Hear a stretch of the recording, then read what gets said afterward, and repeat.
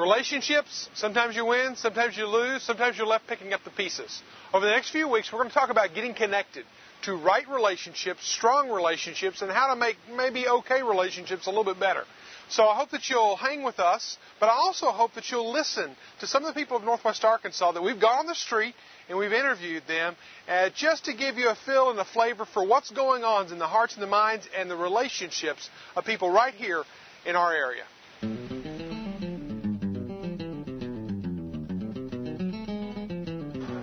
Someone who is always there for you no matter what, and they don't betray you, they don't let you down. The best friend, I think trust is real important. Trust and understanding each other, and in times of challenging times, upside or downside, I think trust is really key. And I think also understanding if the matter's confidential, it needs to be discussed, in a confidential manner. So friendship is. I have a lot of friends, so I understand that. Somebody that you can lean on when you need them, and somebody who when you call them, they're going to be there for you. It's somebody who's loyal. Loyalty is one of the highest qualities that I hold for both myself and my friends. And so loyalty means somebody's going to be there for you no matter what, no matter what's happening in their life. Trust defines the best friend to me. Someone who cares as much about you as he or she does himself. A problem in your life, or if there's great joy, they're going to be there for you and with you. Somebody that you can go to with any problem, with any concern, who also has the same freedom to come to you. I have a lot of people like that, mainly guy friends I've known for 20 years, 30 years, that I can trust under different circumstances. Yeah, I do. I have a best friend like that. I haven't needed her as much as she's needed me recently, but she called me one day, and I live here in town, and she called me one day and says, I'm in Joplin, I'm in the hospital, and I really want you to be here. And I drove over there the next day. I went to work that night and told them I couldn't come in for the rest of the week. And I think that's what makes a best friend. I know she'd do that for me too.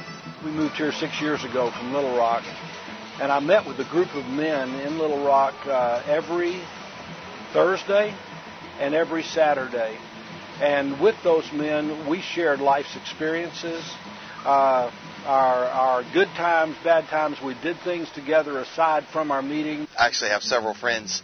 My best friends are kind of scattered throughout the U.S., but they're guys that I can go to, that I talk to at least one of them every day. I think every best friend I've had has in some time let me down. I didn't used to think that way, but over the years, I always made that one person everything to me. I cared about them, and then every time I seem to get let down, and something usually happens where it just doesn't work out. All right. Welcome to Connect. Hopefully a series of messages that you will walk out of here, you will leave here and win with, all right? Hopefully that in the whole relationship scheme and game of life that you haven't lost a lot, but I realize that relationships, again, you win some, you lose some, and we're all playing the game to some degree or another, and sometimes there's no guarantee that you are going to win. But I do think that in life, if we have those right relationships, that if we will connect with the right people, that I believe that you can be on your way to a winning life, a winning relationship, satisfaction, contentment in life, barring any kind of, salary or whatever. But right relationships, right connections are absolutely vital to the whole process of winning in life. Now, I have here on, I have a high IQ, so I thought, what can I bring up here that matches my IQ that we can play together today that kind of symbolizes this. Now, y'all know the game, right? You played it as a child. It is the standard game. Everybody has played it or seen it or something like that. But you know the trick here. The trick is that you've got to connect 4 in a row, and somehow you've got to find, in some kind of strategy kind of way, you've got to find where you're going to connect without getting blocked along the way. Now, in this whole thing, you just got to connect 4 in a row. Now, they're blocking you, and there's mess ups, and there's things that happen all along the way. But connecting 4 is the way you win. Now, I want to propose to you today and throughout the next 4 weeks that you need 4 relationships in your life. 4 relationships for you to win. 4 relationships for you to, I guess, go to the next level, if you want to call it whatever that next level is. 4 relationships to go the distance. Now, that's the Connect 4 side of things. If you got these 4 relationships, I really believe they can make a huge difference in your life. Now, there's a book that's just been written by Leonard Sweet. He says there are 11 indispensable relationships that everybody needs to have.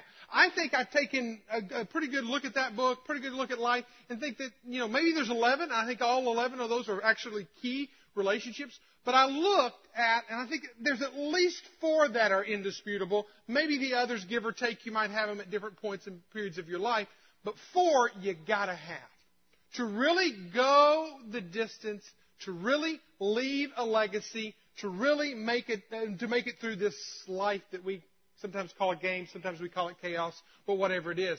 Really, I want you to just take home over the next 4 weeks the realization and be looking in your life for these 4 relationships. Because if I have these 4 relationships, then I really believe it will complete me on a physical level. All right? Now, I'll just go on and give you there's a free one on here, so I'll make it 5. You got to have a relationship with God, okay? So, in case you came here and you didn't know that one, okay, I'm assuming you know that one. But 4 relationships on this earth while you're living that absolutely are indispensable relationships. Now, we're going to make a man in Scripture our lab rat, okay? We're going to watch this guy in particular, for the next 4 weeks, and we're going to look at his life. And we're going to see how this one man had these 4 relationships. And these 4 relationships, I really believe, helped him get through some hills and some valleys and some good times and some bad times. It helped him bring reality to his own life. It helped check him, kept him in line when he got out of line. These 4 relationships are foundational. And the guy that we're going to look at for the next 4 weeks is David. Now, we know David as the king. We know David as the one with Bathsheba. We know David in many different lights. We know David as the shepherd boy. We know David as the guy who wrote a lot of the Psalms, and he wrote them. We know David as the harp player who played for King Saul. We know David in so many different lights. But if we can just take David's life over the span of 1st and 2nd Samuel, and if we could just say, okay, let's take David's life, and let's see how this boy, think about it, how this boy went from being a sheep herder and a lunch boy carrier, and we'll talk about that in a minute, how he went from being a shepherd boy to the greatest king Israel has ever had. And how is it that he has such an influence on the Old Testament writings that he has written he would be in the top 3 of the writers of all the Old Testament? How is it that this shepherd boy went to be a king, to have such an influence over Israel, to this day to be still recognized as the greatest king of Israel ever? I have to say that tied into his life, now we can look at people in this world and we can say, Sam Walton was a self-made man. And we can look at people in this world and we can say, that person, they're where they are because they were born into a certain family. Or if I had the capital and the resources that person had, that I would be where they are too. And we can look at and blame and point fingers at, but I really believe hidden behind every person of great impact, and I'm becoming more and more convinced of this, every person of great impact, it's not my vision, though vision fits into it. It's not my ambition, though ambition fits into it. It's not just my entrepreneurial spirit, though entrepreneurial may fit into it. It is the relationships that I have that will help make and determine how far I go. Those closest to me will determine the level of my success. Now, what is success for you? And we're talking about your relationship with God, or we're talking about your relationship in your marriage, or we're talking about your job, or we're talking about your neighborhood, or we're talking about whatever you do in ambitions. Those closest to you will determine the level of your success. Now, my question for you, as we think about this, who are the 4 indispensable people in your life that are helping to shape you? Now, every message, there will be one word that will latch onto, that you'll hopefully take home with you, that you'll hopefully add into your prayer life, that you'll take this word and say, okay, now, who is my fill in the blank? Who is my fill in the blank? Every week, and you may be going through and you have your message notes and you're jotting them down, and you may say, you know what? I used to have this person, but I don't have him anymore. Who is it now, God? Who can I develop that relationship with so I can have that person again? Today we're going to look at the one word, and this is the phrase, everyone needs a companion. All right? Everyone needs a companion. Now, if you don't have a companion, in the end, you will lose. All right? The game's over. Pick up the pieces and figure it out. This is very, very important. And everyone needs a companion, so you need to ask the question, who's my soulmate? Who's my soulmate? Who in my life is the companion that, and we'll talk about that in full, so I'll just leave it at that. The second relationship that we need, that we'll talk about next week, is accountability. And the question you ask on that one is, who's asking me the tough questions in life? Who's out there that's asking me the questions that, they're sticking their skinny little finger in my face, and they can read me like a book, and they know when I'm lying, and they know when I'm saying everything's okay, but everything's not okay. And they know when I haven't done everything that I should. Who's keeping you accountable? The third word is acceptance. Who am I crossing the line? Who am I crossing the line with right now that I think somebody's on the other side of that wall trying to come in? I don't know. They're trying to get out. I don't know. Who's crossing the line and that I am embracing? Who's different than me? Who looks different than me? Who acts different than me? Who believes different than me? Who am I accepting and who is accepting me? And the final relationship that we all need is, who is my protege? That's your legacy. That's your legacy. Where is my legacy going from my life, from here, from this point forward? Now, all these questions tie directly to these four relationships that we absolutely need in our life. So take your Bibles, be finding the book of 1 Samuel chapter 18. 1 Samuel 18. And I want to emphasize today that everyone needs a companion. Now, immediately when I say that, I just know, and I almost cringe in my own skin, that I know that immediately we think of, that means I need to be married. Or that I need to better my relationship with my marriage. You know what? Yes. Your first relationship, your companion first, absolutely should be your spouse if you're married, okay? But it's not limited to that. In fact, I will take you today, and I will show you from Scripture today, that I really think that it's not just having a spouse and having a close companionship there, but it's having a companion beyond your marriage. It's going beyond your marriage and looking outside of your marriage and having somebody who adds value to your life and to your relationships way beyond that. It's more than a spouse. It's more than a friend. It's more than a network. It's more than a counselor. It's more than a colleague. A companion is much deeper than that. A companion goes back to the word I used before, who is your soul mate. Now, you're looking at a guy who doesn't need a lot of relationships. And so even as I'm preparing this message, there's some people, they've got to have a lot of friends. I don't necessarily have to. That doesn't mean that I'm stronger than they are or whatever. In fact, they may be more rounded off than I am. But I'm realizing, even as I'm going through this, that I need to look at my life and I need to ask the question, who is my soul knit with? Not nitwit, knit together, all right? Who is my soul joined together with, that we're on the same page, we're believing a lot of the same things. This person is with me through thick and thin. The relationship that David had here was with a man named Jonathan. Now, Jonathan, we don't know anything about Jonathan until he's about 30. He didn't even appear in Scripture until he's about 30. He's the commander-in-chief of his father's army, Saul, who was the king at the time. So David was growing up under the king of Saul. In about 30, he meets a boy, or he meets, I guess, a man that was probably equal in age, a man named Jonathan. And Jonathan and he immediately, through a chain of events, hit it off. Now, this is where I have to say that a companion that I'm speaking of is more than a spouse. Now, I would say this. First and foremost, your spouse needs to be your number one companion. All right? David had, we can count at least 6 or 7 wives. Now, all I need is one, okay? And I'm fine. I'm content. I'm happy with one. David needs 6 or 7, and still he needed a companion beyond that. And so I'll say this, that you need a companion even beyond your spouse. So who is it that you are linking with that is your soulmate, that you're bonding with? This is what Aristotle said. He said, anyone who doesn't need company is either greater than a man and is a god, or lesser than a man and is a beast. So if you're anywhere between that, if you're either a beast or you're God, then you probably don't need a friend and probably won't have a friend if you're a beast. But if you're anywhere in between, this philosopher of old is saying we all need companionship. We all need relationships. And I'll go so far as to say this.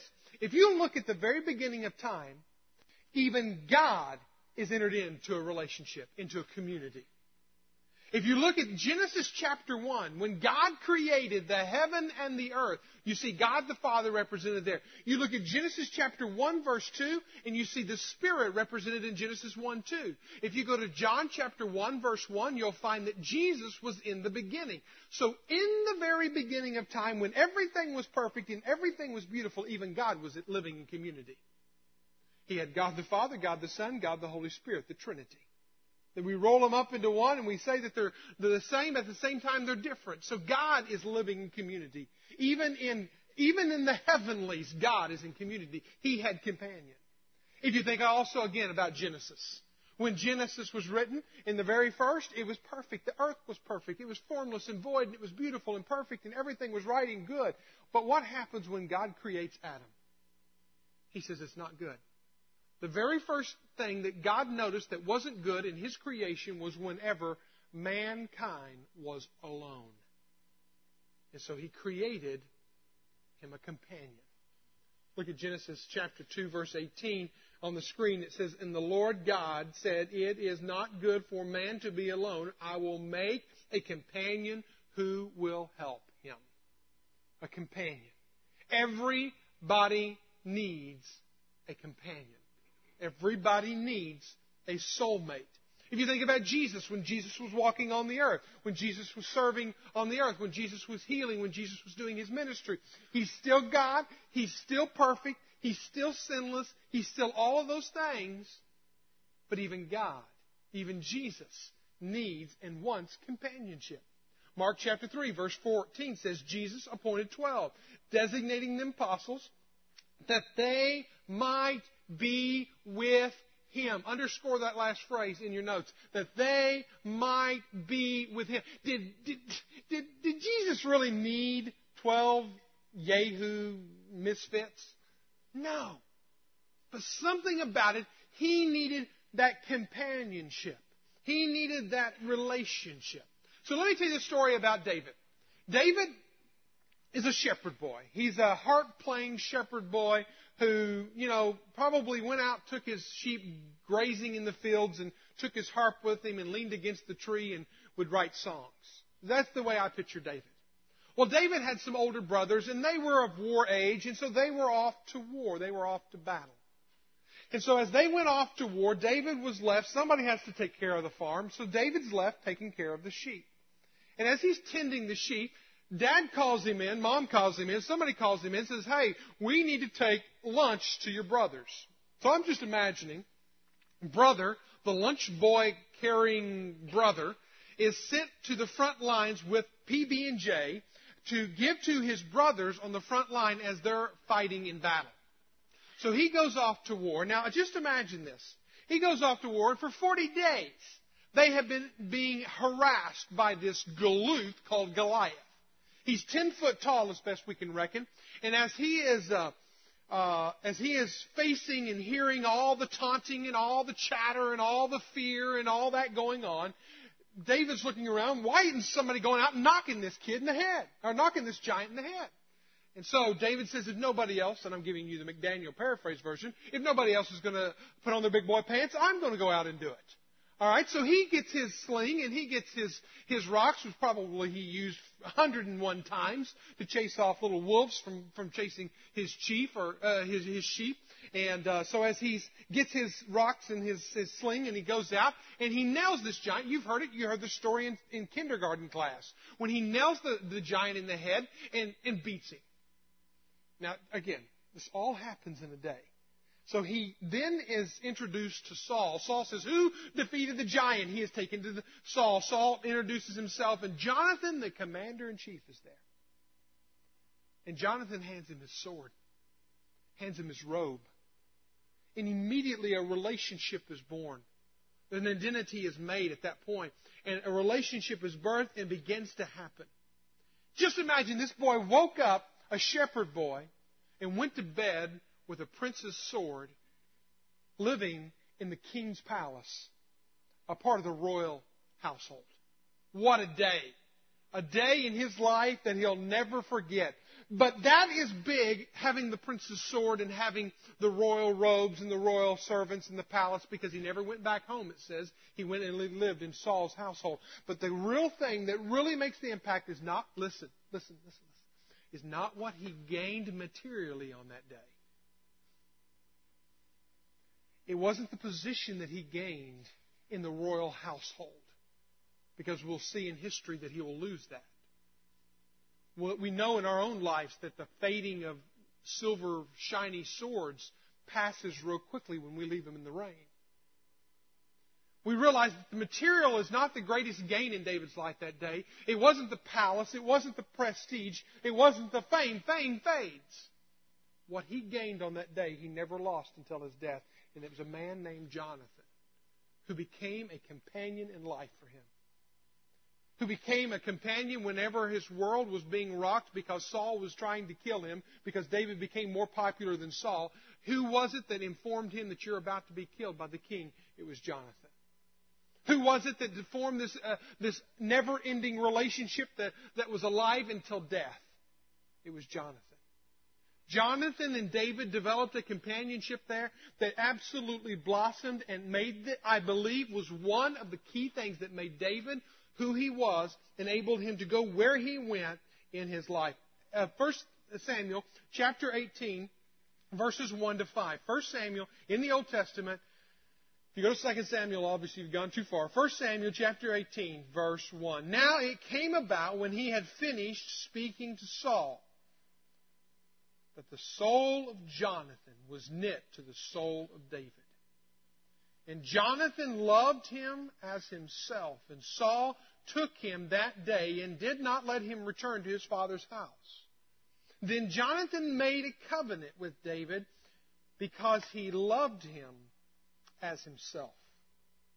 Jonathan stripped himself of the robe that was on him and gave it to David, with his armor, including his sword and his bow and his belt. So David went out wherever Saul sent him and prospered. I want you to see again the relationship. And I want to ask the question of your own life. Who is your soulmate? Who is your companion? Beyond your marriage, who is it that you can link up with like that? What does companionship look like? Two qualities, jot them down real quickly. The first quality that you can't get away from is there was a mutual emotional bond that happened between these two. It was mutual emotional bond. The soul of Jonathan was knit to the soul of David. There was a bonding, there was an emotional connection, it was mutual. These three words are absolutely key, so I want to break them down for you real quickly. One, you got to understand it was a mutual thing. They shared, it was common, it was equal. It wasn't that Jonathan's up here and David's down here and I'm the prince and now you're going to be my little servant boy. There was no kind of relationship like this. You saw what Jonathan did. He gave him his robe. Now hold it, Jonathan's the prince. The prince gave his robe to him, gave him his sword, gave him his belt. What was he saying? He was saying, listen, you're equal with me and I'm equal with you. And in fact, Samuel was the one who had already anointed David to be king someday. So there was a mutual, even playing field. You ever been in a relationship when somebody wants to take that relationship further than you do? Or you want more of a relationship than they do? Mutual relationships are very key to the whole thing. They connected on a way here that was very much even, very much the same. Cicero, a 2nd century Greek philosopher, said it like this: a true friend, so to speak, is a second self. What's that mean? A second self means that I'm here and they're there. They're thinking what I'm thinking. We're on the same. It's a mutual thing. It's also an emotional thing. It was soul to soul, spirit to spirit. Soul to soul, spirit to spirit. They had connected themselves. Who, again, is your soulmate? There are 3 kinds of relationships, if you want to look at it like that, in life. One is a mouth-to-ear relationship. A mouth-to-ear relationship is really kind of a relationship where you maybe are the superior one in the relationship, or somebody else is the superior one in the relationship, and it's their mouth speaking to your ear and you respond. This could be a teacher. This could be a counselor. This could be a boss. It's really hard to have a mutual emotional bonding relationship with somebody that is your boss or somebody that's your teacher. There are just limits. It just doesn't happen the same way. Now, you can connect with students if it's a student. You can connect with a colleague if it's a colleague. But it's really, really hard to go into that kind of emotional bonding if it's anything that's a bit awkward. A mouth-to-ear relationship is not what I'm talking about when I talk about soulmate. The second one is a head-to-head relationship. Now, you can have a head-to-head relationship with anybody that you have some kind of an agreement with. I mean, you can pay and watch the Razorbacks barely win again last night, and and with a bunch of guys, you can grunt and groan with them and make weird noises and smells and all that kind of stuff, and eat food, and okay, you can do all of that, and you're a head-to-head relationship with them.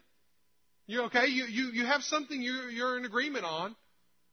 Ladies, you can be on a soccer, be the soccer mom and put out your lawn chair and watch the kids play and really bond with some ladies there, and you have a relationship with them, they have a relationship with you, and you may even develop it to the point that you're walking through the neighborhood with them and exercising with them, but it's really not a soulmate relationship.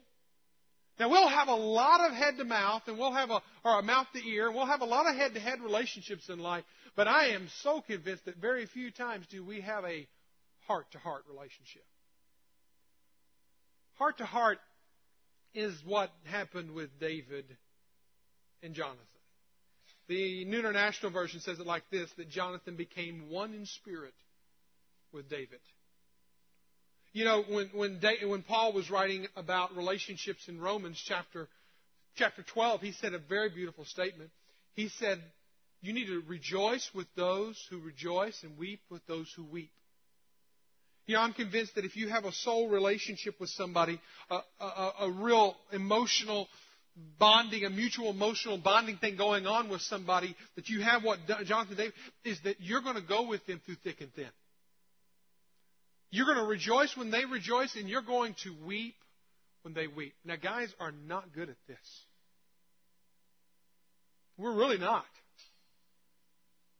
But I want to tell you, I have an example right here in Scripture of a guy who went from being a shepherd to being a king. And I dare say to you today that one of the success elements of his life is that he had a companion that walked with him, served with him, watched out for him, rejoiced with him, wept with him when he was weeping.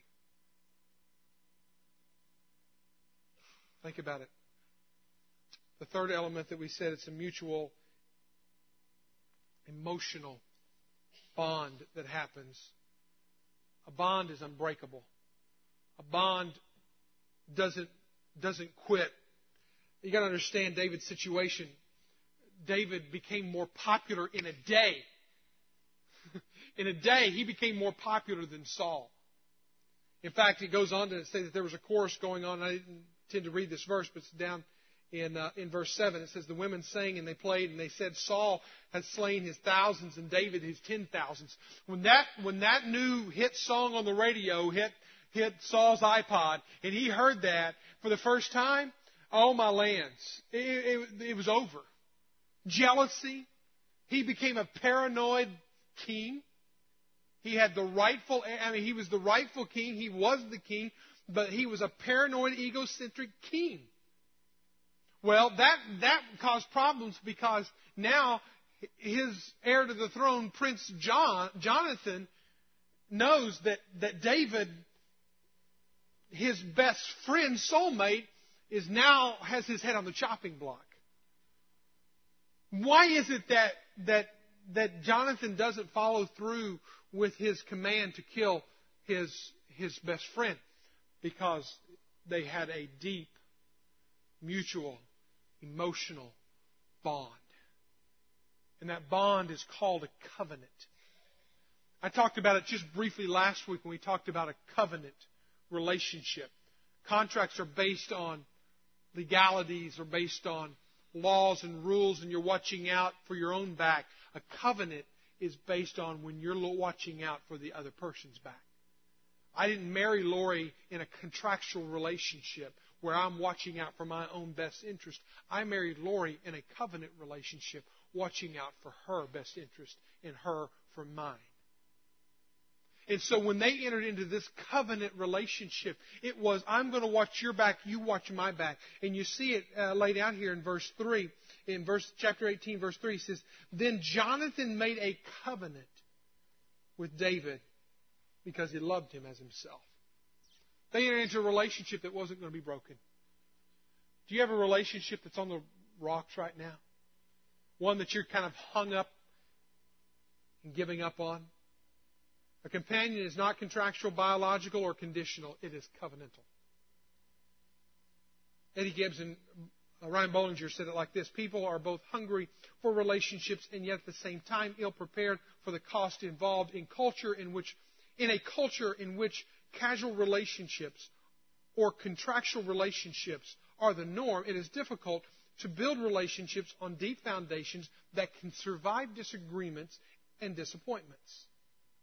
People are more prone to walk away when the going gets difficult than to work through a crisis to the point where a new depth of understanding is reached. Most people buckle and go to some other relationship. They'll either leave their marriage, they'll leave their job, they'll leave their friends, and just move on. But when you have a companion, you don't just move on. You go through it, life thick and thin. We have a crisis in our nation, and I don't think we realize it. It's kind of like you've heard the illustration of turning up the boiling water on the frog. It's kind of like the water's getting hotter and hotter, and I think everybody in this room and beyond this room doesn't even realize it. It's like we're starting to boil and we're starting to fall apart in this area of relationships, and we don't even realize it. We've become so technical, so fast-paced, so non-relational in our culture that I think our culture and inside of us, because God, and even in a perfect world, wants us in relationship. Because of that, we're not connecting, and we're just falling apart. It's not happening for us. The National Opinion Research Center at the University of Chicago released a study in June of 2006. Listen to these statistics. 25% of Americans, that's 75 million people, say that they have no one to confide in. No one to confide in. 1 in 4 Americans literally go through life, experience life, with no life-on-life relationships that they can sort through life with. No one to confide in. 1 in 4. Nearly half of the population, 43.6%, says that they share or discuss important matters with no one or only one other person. Now, if you have one other person, at least you've got one other person. But a lot of people, nearly half the people, don't have anybody to share anything with. And if you think it's getting better, listen to this. And for those who have confidants, those who do have that one person, that companion, that soulmate, their inner circle of friends has decreased from the average of 3 to 2. That means we're not getting more friends, we're getting less friends. We're not opening up more, we're closing it down more. We're not becoming more technical, we're not becoming more touch, we're becoming more technical in our lives. A companion is a person that you really have a soulmate relationship with. The second thing. The second quality of a companion is that not only is there a mutual emotional bond, but there's also self-sacrificing love. And, I didn't say love, and I didn't say sacrificing. You got to put the self in front of that, to where it's not about me. Now the relationship becomes more than about me. What did Jonathan do? He took off his robe and he put it on somebody else. A symbol of to say that I'm not worthy to be the king, to be the heir to the throne. You are. He entered into a relationship, a covenant relationship that was so serious and so binding that they weren't going to be separated. There was going to be a connection there that was going to last and to the very end. Love talked about is cheap. Love demonstrated is the real stuff. And I think what we see in the life of Jonathan again and again is real stuff relationship.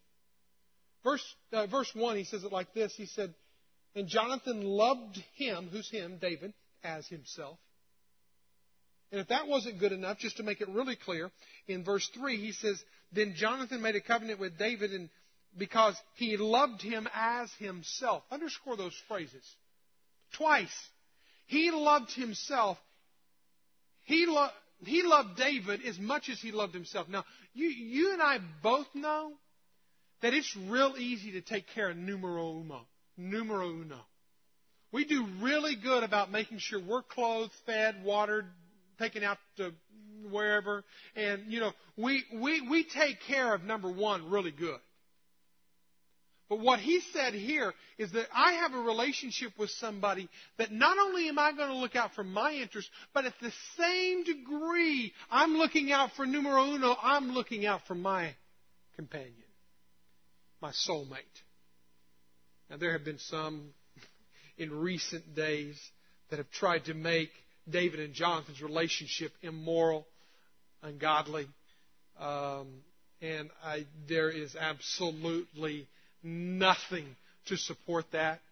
I think what it is, and I think even in the immoral relationships that I speak of, I think it is a reaction in our culture because we don't have companions.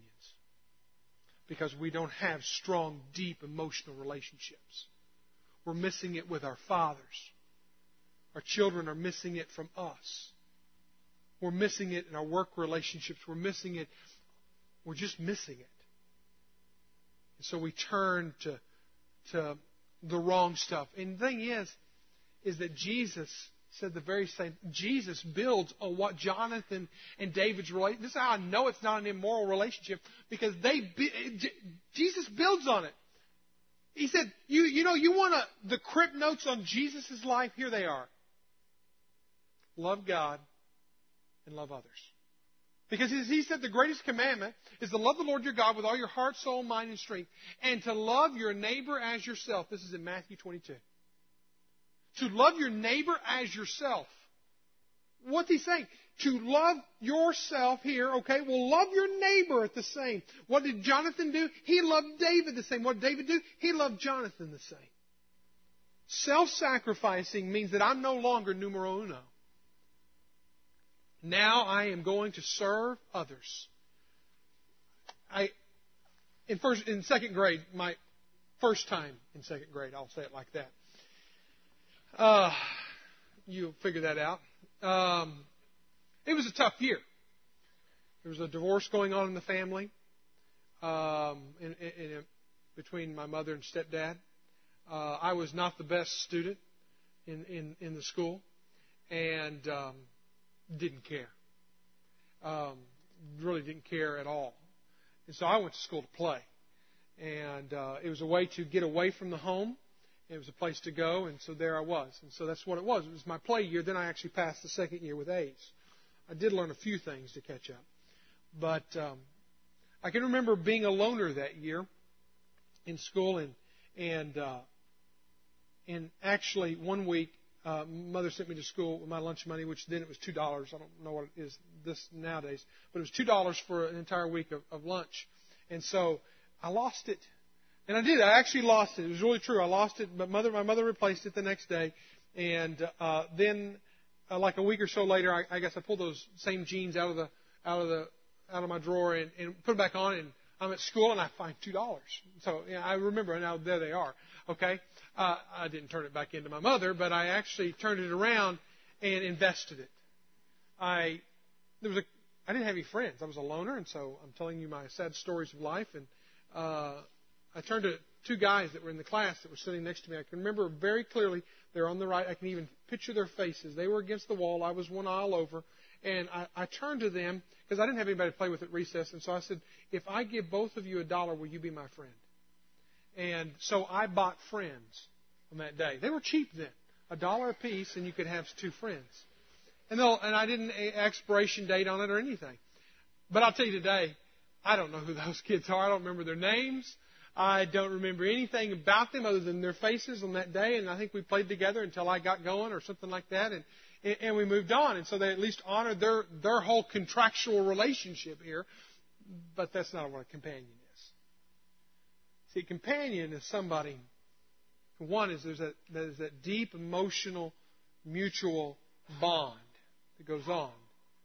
But there's also a self-sacrificing love. When you have a need, I'll be there. You think, Mike, I would love to have that kind of relationship. Where do you find those relationships like that? I'll tell you right now, you don't find them. It's not a lucky nickel that you find, or $2 you find in your pocket. Friends like that are developed. They're nurtured. It's a diamond that's still in the rough that you bring out and you clean up and you spend time with and you love and you nurture. And I really believe that, especially guys, and so this is probably 75% to the guys today, but we have a hard time with this, developing this kind of deep companionship. But again, how did David go from being a shepherd boy to being a king? I believe in part is because he had a companion, a soulmate to help him get there.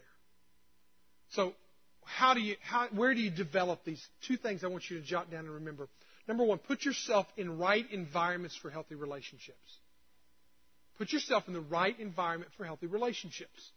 Now, I'll tell you right now, we are all about environments here at Grace Point. Now, in case you didn't know, this is a worship service, but we can't make you worship. I mean, some of y'all are still blown away that we opened up with a Friends theme song. Even though, it couldn't be a more beautiful song for what a real friend is. And so, we can't make you worship. We can't throw worship at you. We can't twist your arm in worship. We can't give you enough coffee to wake you up to worship. All right? What we do here at Grace Point is we create environments. Environments so that you can come, that hopefully the music you'll identify with, the message you'll identify with, the testimonies you'll hear you can identify with. You'll identify, because we have created an environment that encourages your worship. That's our goal. We really realize that all we do, we have a creative worship planning team, and we spend hours putting together videos, slides, testimonies, everything, just to create an environment to worship. We also create environments of relationships. An environment of a relationship is where what we want to do is we want to put people in homes, with affinities, with maybe similar ages or whatever. We don't sort people out. But what we do is we create environments in homes where you can meet people. And hopefully, when you meet somebody, you will find your next soulmate. Can't guarantee it, because soulmates are hard to find.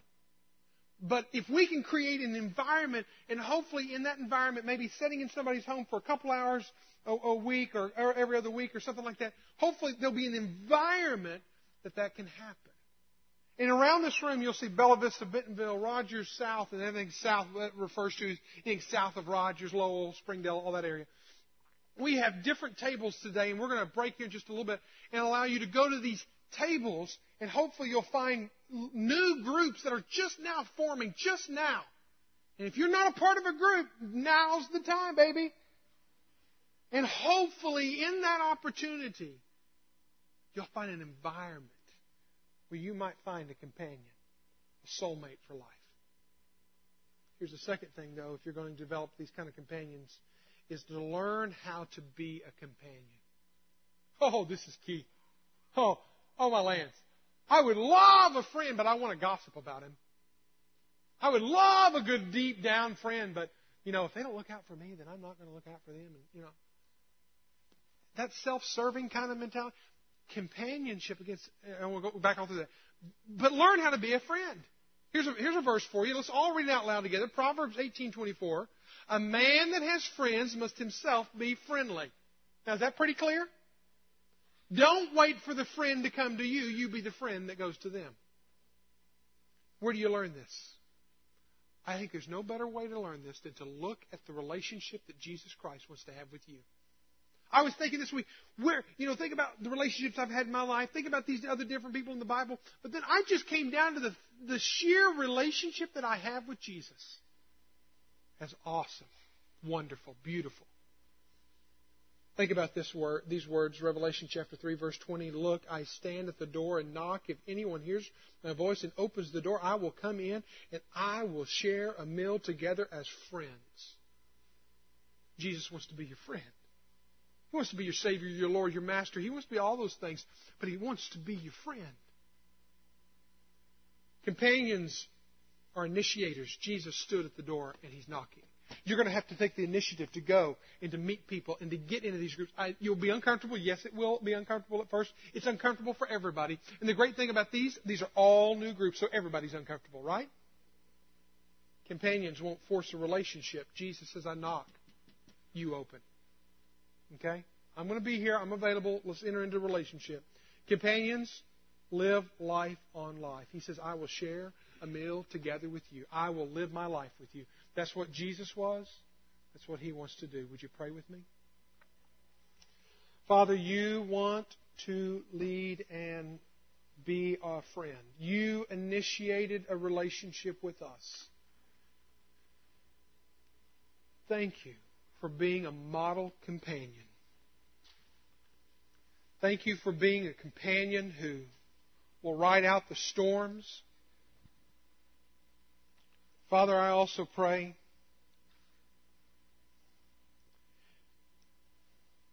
that You will give us companions right here, right now. Lord, we thank You, we praise You, we bless You in Jesus' name.